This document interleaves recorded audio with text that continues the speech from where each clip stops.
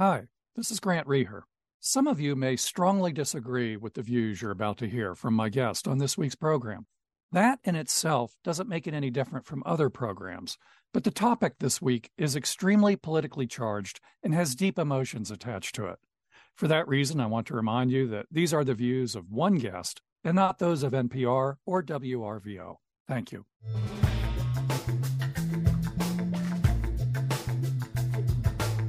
Welcome to the Campbell Conversations. I'm Grant Reher. My guest today is a lifelong feminist scholar and writer who is deeply concerned with some of the rhetoric from self-styled feminists that is critical of Israel and its war with Hamas and supportive of Hamas in Palestine. Phyllis Chesler is a psychotherapist and a professor emerita at City University of New York. She's written many books, among them Women in Madness, An American Bride in Kabul, and The New Anti-Semitism. Professor Chesler, welcome to the program. My pleasure to be with you. Well, thanks for making the time. So let me just start right at the beginning with something very basic. Give me some examples, if you could, of the public expressions that you have been seeing recently and hearing that worry you and concern you. More than 62 days after Hamas launched a pogrom, steroids from Gaza into Israel, the public feminism went. Nobody said, this is rape, this is barbarism, we believe this happened. They shot their own footage joyfully.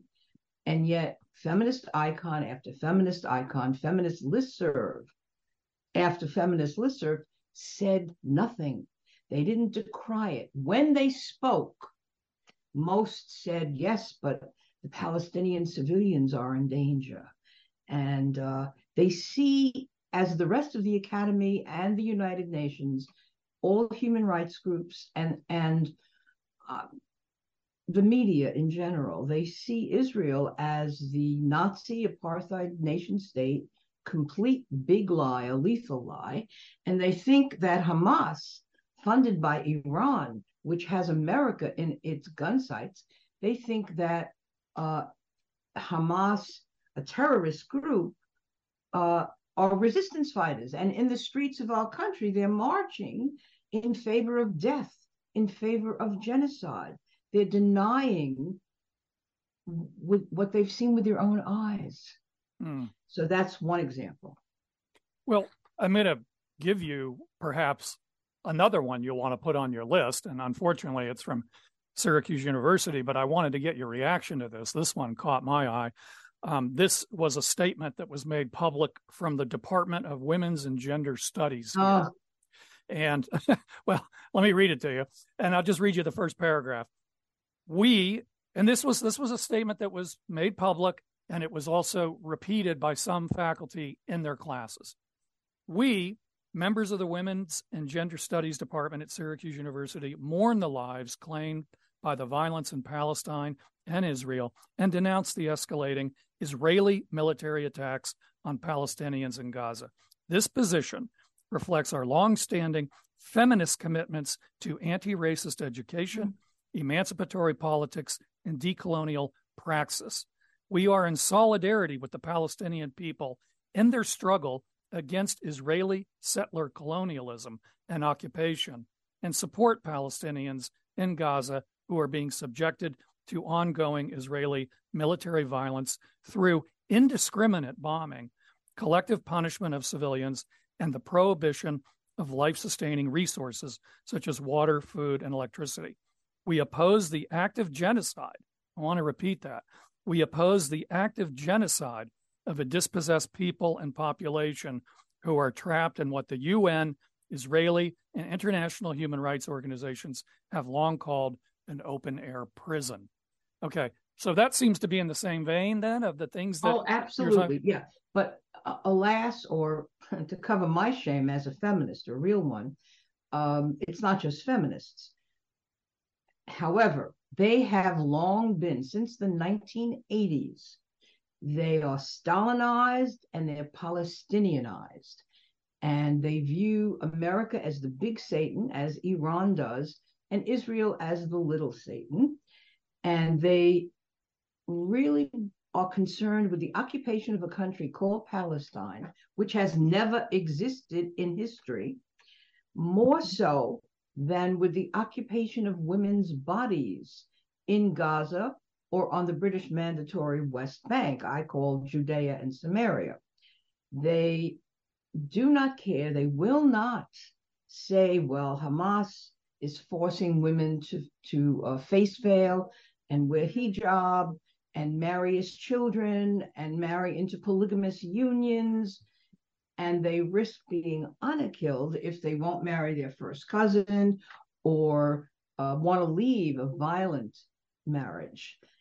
Because for them, what used to be radical feminism or real women's studies, which lasted about a decade, I think, maybe 15 years at most, their concern now is with the abolition of prisons on behalf of Black men, with anti-racism, as long as it doesn't mean Jew hatred. That's not seen as racism. They're concerned with who being colonized. If there's a colonizer, that means someone's colonized. Someone's got to be blamed. And they have, against all evidence-based truth, against proof, footage, videos, they've decided that Israel must be the oppressor. And so they repeat these indoctrinated lies, open air prison. Israel withdrew from Gaza in 2005. What occupation are they talking about? What open air prison? Unless they mean that Hamas, which is true enough, has created their own people, turned them into human shields for the purpose of death, for good propaganda. But that's not what they mean. So why are they teaching at universities? Who are they? Well, I wanted to focus in on one phrase because it's something that I've been struggling with. And it is this use of the word genocide to describe what Israel's doing right now. And certainly it seems to me that people can have disagreements over whether the response of Israel is proportionate and whether it is careful enough or discriminate enough, I suppose, to use the language here of the Women's Studies Department. But I have heard this a number of times, this use of the word genocide to describe it. First of all, by my understanding of what that word is, what Israel is doing cannot be considered genocide. It's not the indiscriminate and complete effort to eradicate a people. They're not rounding up people, civilians by the hundreds of thousands and just killing them. And so that concerns me.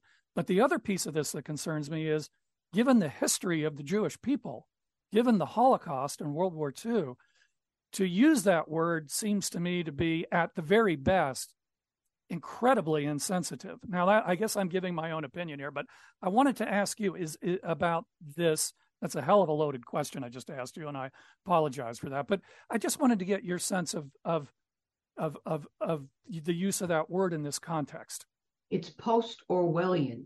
Black is white. It is such a reversal of reality. First, the Palestinian population, or the Gazan population, has grown while Israel did occupy Gaza and since it left Gaza. So if we're talking genocide, you would imagine the numbers would be down by millions, but that is hardly the case. But I think also one thing I didn't mention, and the hysteric herd-like overstatement of certain brainwashed words like genocide. Genocide is everywhere. Palestine is everything. Anything is equal to anything else. There is no objective standard or reality left in the academy. But what the feminists and the everyone, public intellectuals, human rights activists, they do not want to accuse men of color, especially if they're Muslim, especially if they have been in countries that were once occupied by Britain, for example, or by Turkey before that. They don't want to accuse them of committing any kind of barbaric crimes, because that would be colonialist overreach. So the fact that their victims are other people of color who are also Muslims for the most part it seems to be a blind spot. So are these professors? And I have to say, I'm happy to hear that they're still calling women's studies women and gender. That's very good, because in general, women have been disappeared, and it's gender and sexuality studies. And the sexuality studies have been totally taken over by, quote, queer and transgender profiles. And these are the courses. I did a survey of the Ivy Leagues a few years ago in terms of gender studies. I couldn't believe what I was reading. Queer people in the Caribbean in the 19th century.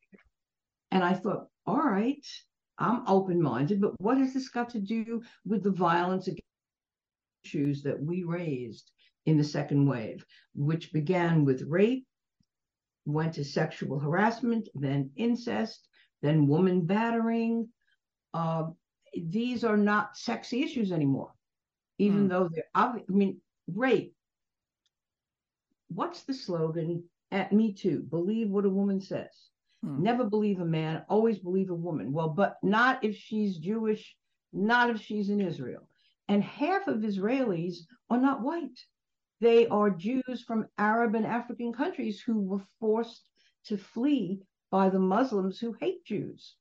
And on that subject, I work with Muslims and former Muslims who do not hate Jews and who are pro-Israel, God bless them, as well as Christians.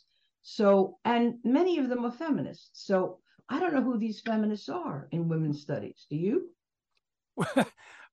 I'm asking you. You're the expert. You're listening to the Campbell Conversations on WRVO Public Media.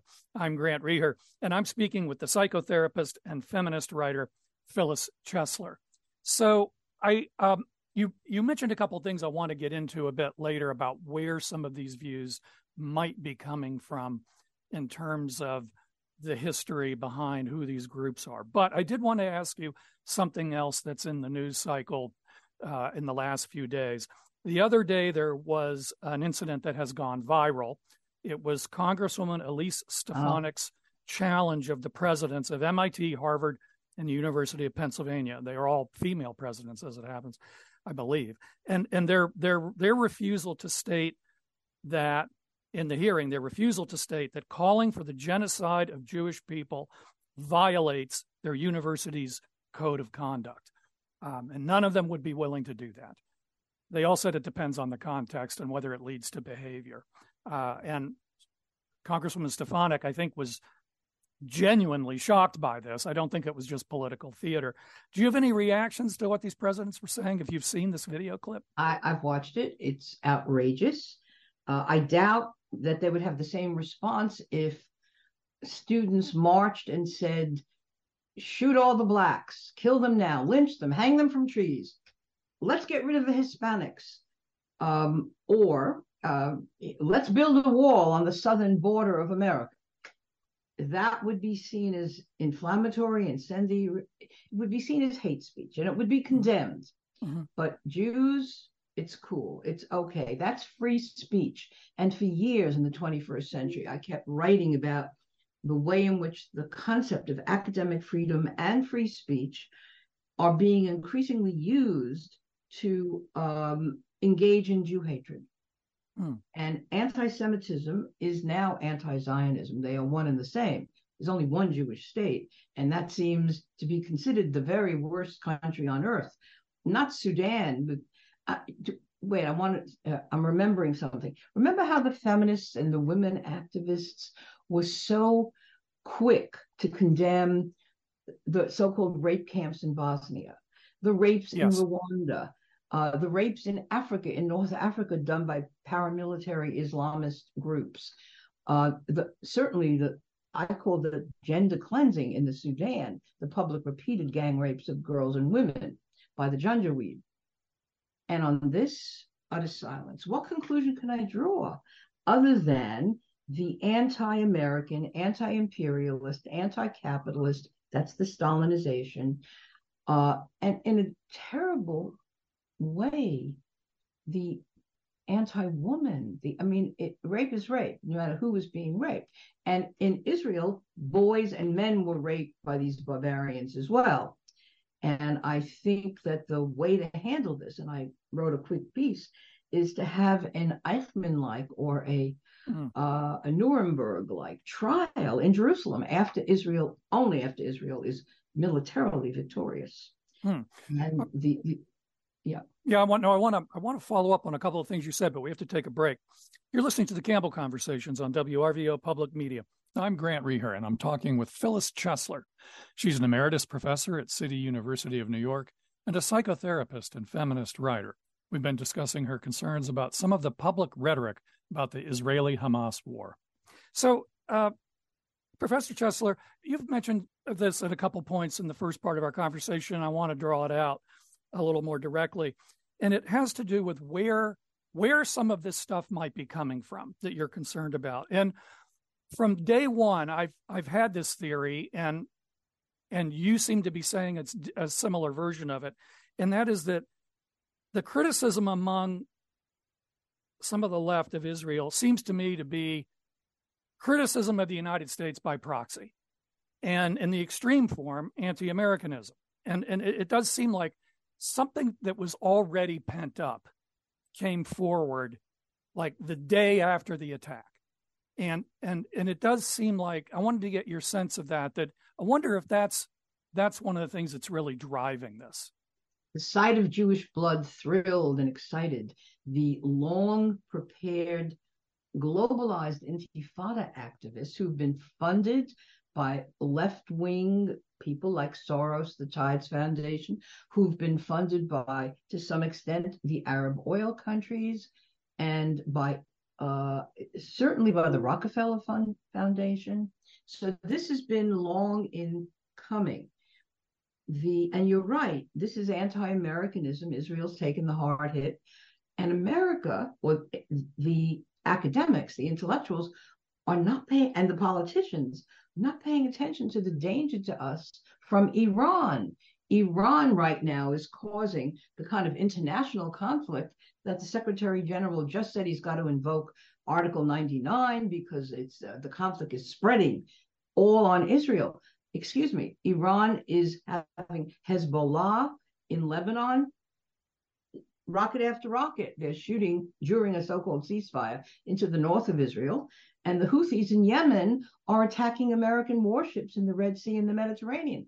Excuse me, the international conflict, or if you will, the increasing visibility of World War III, is clear to me.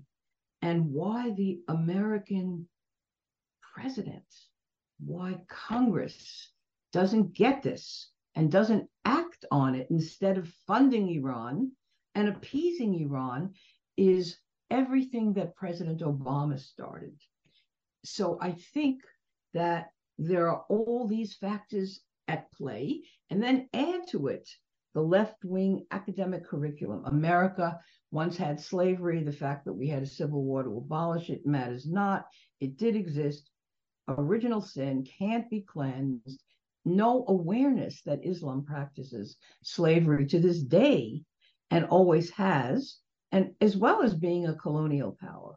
And I mean, once I lived in Afghanistan, which was, believe it or not, a Buddhist country until Arab Muslims came and took it down and turned it Islamic. So every continent and every religion has committed all kinds of crimes. It's not just America. And America might be the best, relatively speaking. Oh, and so the way of thinking that one culture is really the same as another, one culture can't judge another. Everything is kind of equal and everything is relative. But America is to blame. White people are to blame. Israel is to blame. This is Stalinist thinking, and there was a huge amount of Russian propaganda that became absorbed in the bloodstream of Westerners. And then add to that Arab League propaganda, then add to that Islamic, basic, quintessential Quranic propaganda. And you have this brew, this dangerous brew that bubbles up as Jew hatred to start with, soon will be infidel hatred acted on in the West. Now, let me interject here and say, now, my thought about the anti-Americanism driving it wasn't as deeply rooted as what you just said. I was thinking more in terms of the fact that the United States is Israel's single biggest, or Israel is the single biggest recipient of foreign aid, and a lot of that is military aid, and the fact that we have stood by Israel over the years. And so I wanted to ask you, though, two questions here.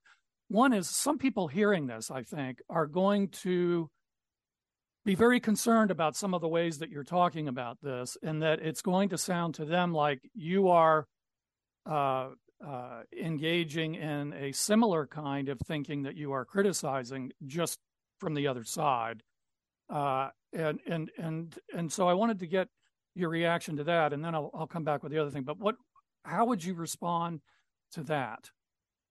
Well, unfortunately, the anti-Zionist, anti-Semites have been fed propaganda. I have not. I have researched, and I've read, and I've thought, and I've consulted with military experts, counter-terrorism experts, psychologists, psychiatrists. I'm now thinking about the trauma of people who've been not only held captive, but who've been brainwashed as well. I'm talking about the Israeli hostages. And while I can't, let me say this, of course, I'm concerned about the death of innocents, and that includes innocents in Gaza. But most of the innocents in Gaza voted Hamas in, and now, of course, can't get rid of them. Can't get rid of them, even though they're being used horribly as human shields, and always have been. Even though Hamas, clearly we can see, even though people are excelling in denying their own eyes, they're choosing their narrative above reality. And I'm not sure how to break that hold. So while I could be not expressing at this moment enough sympathy for Gazans who are in a dreadful situation caused by their own leadership, and it could be ended in a moment. All Hamas has to do is return all the hostages safe and sound to Israel. All Egypt has to do is accept these Gazan civilians. Let them out. All right, keep them in a camp if you don't want them to become citizens, which, by the way, no Arab country, 57 of them, have refused the populations in the areas, as we have after every single war in human history. Refugees in flight they've become citizens elsewhere, and life moved on. Only in this instance, the Palestinians are being used from the river to the sea to get rid of the single Jewish state. So my understanding also, in a minute. My understanding also, correct me if I'm wrong, is that the Arab countries have not in the past provided much support or help to Palestine. No support, none. It is, I was part of a grassroots team that rescued 400 women from Afghanistan, one of whom I've made my granddaughter from Afghanistan, and she's excelling in graduate school here. She's an amazing young woman. And we could not get Arab countries to accept them. And these are Sunni Arabs, as they are, not Shia from Iran. And the lack of responsibility for it's the whole this entire disaster could have been solved if Jordan had said, yes, actually, we're the Palestinian state. Come home, everyone, come home to Jordan. But that never happened because they wanted a fake Hashemite dynasty. So this is not on Israel. This is on the Arab world. It's on Iran. It's on Hamas. Mm-hmm. Well, we've only got about 3 minutes left or so, but there's another kind of topic I wanted to make sure that I covered with you here. And it's a more personal question, if I could. I wanted to know how you have experienced this personally. Obviously, you've got very strong views of your own. And if I could just share one thing very quickly on this sort of this context is, I'm a little different from a lot of other academics in that I have friends and acquaintances that span the entire ideological spectrum. And I'm proud of this. In the last 7 years, I've managed to avoid losing any friends over politics throughout all of this. But I have lost my first friendship over this issue. And I'm struggling with it. So I just want to know, how have you have you dealt with this kind of thing since this war is hard? My dear, when I published, after many, many purely feminist works, some bestsellers, some very influential in the academic world and beyond, when I published The New Anti-Semitism in 2003, because I absolutely felt I had to speak out, that was the first time that the New York Times didn't review a book of mine. That was the first time that major left liberal venues wouldn't interview me, even to fight with me. And because I held the left liberal intelligentsia in the West as responsible as the 9/11ers, as the Islamists and terrorists. And then funny thing began to happen on the way to the forum. But this was going on before. That's a longer story. Yeah, there are feminists now who have not reached out to me, some of whom I've sent one of my pieces about the rape issue in their silence, asked for something, and either no response or very hostile response. These are not close friends, though. And a lot of distance kept, a lot of silence, which is profound. So I'm thinking, I work with Muslims who are feminists, men and women. I work with Christians who are feminists, men and women. I'm not going to say that feminists have failed entirely, because it's not true. Not true. I'm a founding member of something called the Clarity Coalition. Go look it up.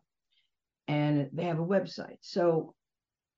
But the feminists of the second wave, third wave, fourth wave, their silence is reverberating down in history and will never be forgotten. Never. Well, we'll have to leave it there. That was Phyllis Chesler. Professor Chesler, thanks so much again for taking the time to talk with me. I really appreciated it. My pleasure. Good questions. You've been listening to the Campbell Conversations on WRVO Public Media. Conversations in the public interest.